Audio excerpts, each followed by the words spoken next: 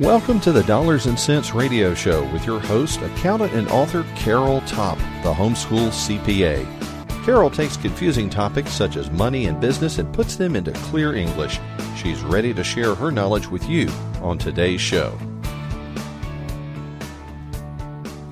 Welcome back, everyone, to the Homeschool CPA podcast. This is Carol Topp, and I am a member of the Ultimate Homeschool Radio Network. I hope you take a little bit of time to find other podcasts by homeschoolers for homeschoolers over at Ultimate Radio Show. You'll find a great number of podcasts, including mine, this one, the Dollars and Cents Show, but other podcasts that will encourage you in your homeschool journey. So go ahead and check it out, and you'll be pleased at the lovely podcasts offering you encouragement, advice, and the shot in the arm you might need. Today I want to talk to you about parental involvement in homeschooling, both as a homeschool leader and as a homeschool parent yourself. You might think that offering low parental involvement or no parental involvement is a good thing. There's actually some homeschool curriculum that tout themselves as no parental involvement required. Or maybe your homeschool program offers that as a benefit to parents. Hey, you don't have to be involved here. We'll take care of teaching your kids, through drop-off programs or something like that. Even online education programs, online homeschool classes, or the public school at home via onlining kind of touts themselves as a benefit, no parental involvement needed. So it makes you wonder, is that a good thing? Or is that a bad thing? Or just a thing that no parental involvement is required? Well, oh boy, I think it kind of depends, okay? I think that the younger the child is, the more parental involvement is needed, and that's a good thing. And then as the child matures and ages and becomes an independent learner, and I'm talking more about the high school years, maybe junior high is a transition, so junior and high school years, they should be less parental involvement.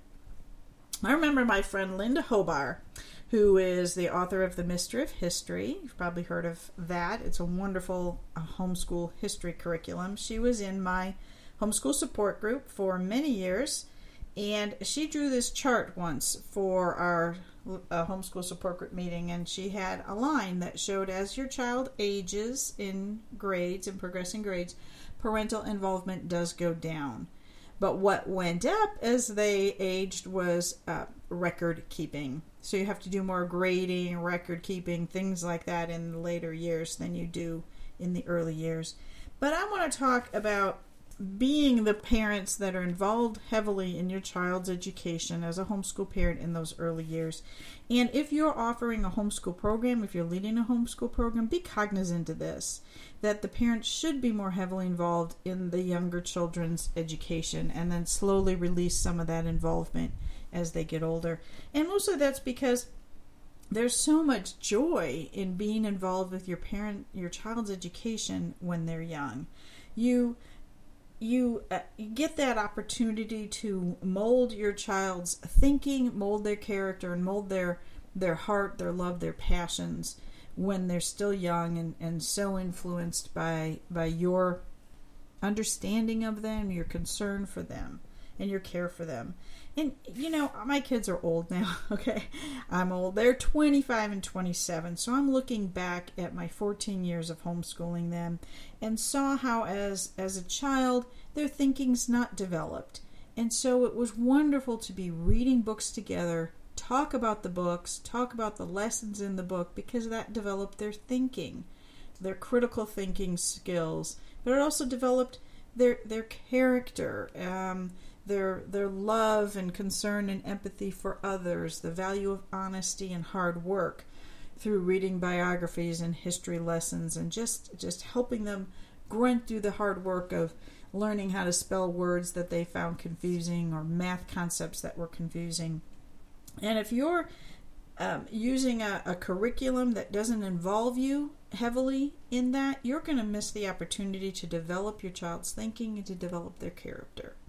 Or if you're running a homeschool program where you don't invite the parents to be involved, you're cheating the parents out of some of that joy that is their right by being the child's parent and their privilege to influence that child's thinking and character. And finally, one thing you really want to develop in your child when they're young is that love for learning. Oh, it's just irreplaceable. Okay, I wanted to pass along my love for learning. Now, I didn't love everything. I didn't love learning everything. Still have not quite gotten around to loving poetry. But there was a reawakening of my love for learning through homeschooling. And I think I homeschooled because I loved learning and I loved being with my children. We also had so many shared memories together. I used Sunlight as a curriculum for many years, and they put a lot of emphasis on reading out loud together. And those shared memories of books that we read together, I can just drop a line from something and my kids know what book I'm referencing, and we remember those shared memories of reading those books together. And also, when you deny yourself or your child the opportunity to be heavily involved in their education, you give some of the victory of overcoming difficult educational challenges to someone else. For example, if you use a homeschool co-op to teach reading, or an online program to teach difficult concepts, spelling, or something like that, then you don't get the joy, the victory of saying, I taught my child to read. I taught my child how to spell. I taught my child how to multiply fractions. That was one struggle my daughter and I have about. She just did not understand how to multiply fractions. And we worked different concepts, grabbed different books, different ways of showing it. We struggled through it together. It was a challenge for me to try to explain something to her. Math comes easy to me. I have a degree in engineering. I'm now an accountant. Math came easy to me. It was a challenge to me to explain something to her that did not come easily to her. And that bonded us closer together. If I had given that over to someone else via a homeschool co-op or an online program, I would not have gotten that challenge myself of how to explain difficult things in an easy way. And this is largely what my occupation is now as a consultant, as the homeschool CPA to homeschool leaders. I work very hard to make difficult things like taxes and the IRS understandable to people. And you know where that came from? It came from me being heavily involved in my child's education. But, I got the joy of seeing the light bulb go off when they developed passions and the love for whatever God had put in them that they were interested in. In one of my daughters, that was, her piano. And another one, it was her art and photography. So when you are giving over your children to others to homeschool them, whether that be homeschool groups or online programs or curriculum, you're giving up something. And I guess I'm just trying to say, be aware of what you're giving up. You're giving up the opportunity to be heavily involved in their lives, to influence their thinking, their character, their passions. You're giving over some of the victories that belong to you as a homeschool parent to somebody else, and shared learning experiences are somewhat lost. Now, I'm not saying there's no place for online education. My daughter took a wonderful science class through an online education that was helpful to her, but it was only an hour a week. It wasn't 2 hours a day, or 2 days a week, like I'm seeing some homeschool programs become 4 days a week. I'm seeing some like that. I think those are unnecessary, just for any grade. I think 1 day a week, maybe 2 days a week at the high school level should be all the more that you need, a homeschool program or homeschool co-op. Maybe 1 or 2 online courses, again, at the junior high or high school level. But you are certainly capable, dear parent, of educating your child all the way through elementary school quite successfully. Of course, you're going to use curriculum. And of course, you're going to use helps. And you should be getting those from your homeschool support group. But, please, dear homeschool leaders, be careful of how much you are taking over the responsibility and, need I say, the joy by offering homeschool programs that do too much and require too little of the parents. Instead, you should be encouraging those parents to be involved. And I don't mean just, hall monitors or raising money or being like the homeschool equivalent of PTA. Not at all. They should be in the classroom. They should be teaching or helping if they are not, equipped or experienced or have no desire to teach. But please don't, especially at the younger grades, please try to avoid the homeschool programs that allow parents to just drop off and run. That has its place sometimes for the older students, the high school students, drop-off programs, but please try to keep those parents as heavily involved as you can.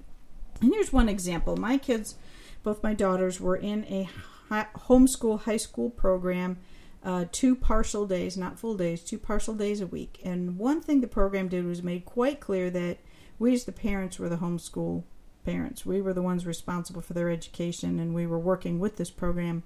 So there was a short story they needed to read. They were upper high school, 11th or 12th grade. And they said there are some objectionable material. I think it might have been Hemingway. Okay, objectionable material in this. Here it is for you to read first, dear parent. They sent it to us.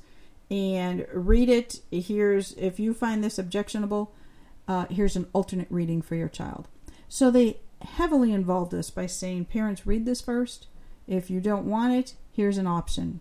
Your child can read a different reading instead. I read it. I was very glad that this homeschool program basically gave us options ahead of time. I didn't find it as objectionable as they did, or they feared I would. So I had my children read it, and we talked about it. I tried to keep up with everything they were reading in high school. It was impossible, okay? I did not read Dante's Inferno. They did. But I tried to interact with them quite heavily. I got to know their teachers, mostly because there was no transportation. You drove them yourself. I hung out with other parents. They offered a parent chat room, a room where we can sit and talk to their parents. Asked a lot of questions, of course, looked over their homework, read their replies, stayed as heavily involved as I possibly could, even during the high school years. And of course, during the elementary years, did not even have my children enrolled in a co-op. We didn't even join a co-op till the youngest was about 8 or 10 years old, somewhere in there. So again, they were home for me, just me, for many years. And I think that did a lot to develop my confidence in homeschooling them, overcame a lot of fears, helped me develop my style of homeschooling, and mostly helped me supplant, mostly implant on them the love of learning. And they became lifelong learners, still lifelong learners, have a love for reading and a love for knowledge, and just a joy of being together as a family. I hope your goal in homeschooling is that you have great joy in being with your children. So don't let a homeschool co-op steal that away. And homeschool co-op leaders, please don't steal that away from the parents. It is their privilege, their right, and their joy to be homeschooling their children, and you be careful not to take that over too much. So, no parental involvement, good thing, bad thing, thing. I think the younger the child is, the more heavily parents need to be involved, and we as homeschool group leaders need to be careful that we are not getting more involved in that young child's educational life than is appropriate for a homeschool group to be. So that's my food for thought for the day. You may differ with me. You're certainly free to hop on over to my Facebook page, Homeschool CPA on Facebook, or you might really be interested in another group that's designed just for homeschool leaders. I'm one of the moderators. It's called I Am a Homeschool Group Leader. If you want to join, you answer a few questions. Just tell me that you are a homeschool group leader and a couple words about your group. And as the moderator, I'll approve you to join the group, and you'll find it's a wonderful group, a Facebook group of other homeschool leaders called I Am a Homeschool Group Leader. And I think you will enjoy that as people discuss the joys and the tribulations of being leaders of a homeschool program all over the country. And we learn and support each other there. So I hope you find that helpful. And as always, my other podcasts can be found over at homeschoolcpa.com/podcast. Thank you for joining the Dollars and Cents Radio Show with Carol Topp here at the Ultimate Homeschool Radio Network. For more helpful information, visit Carol at her website, homeschoolcpa.com.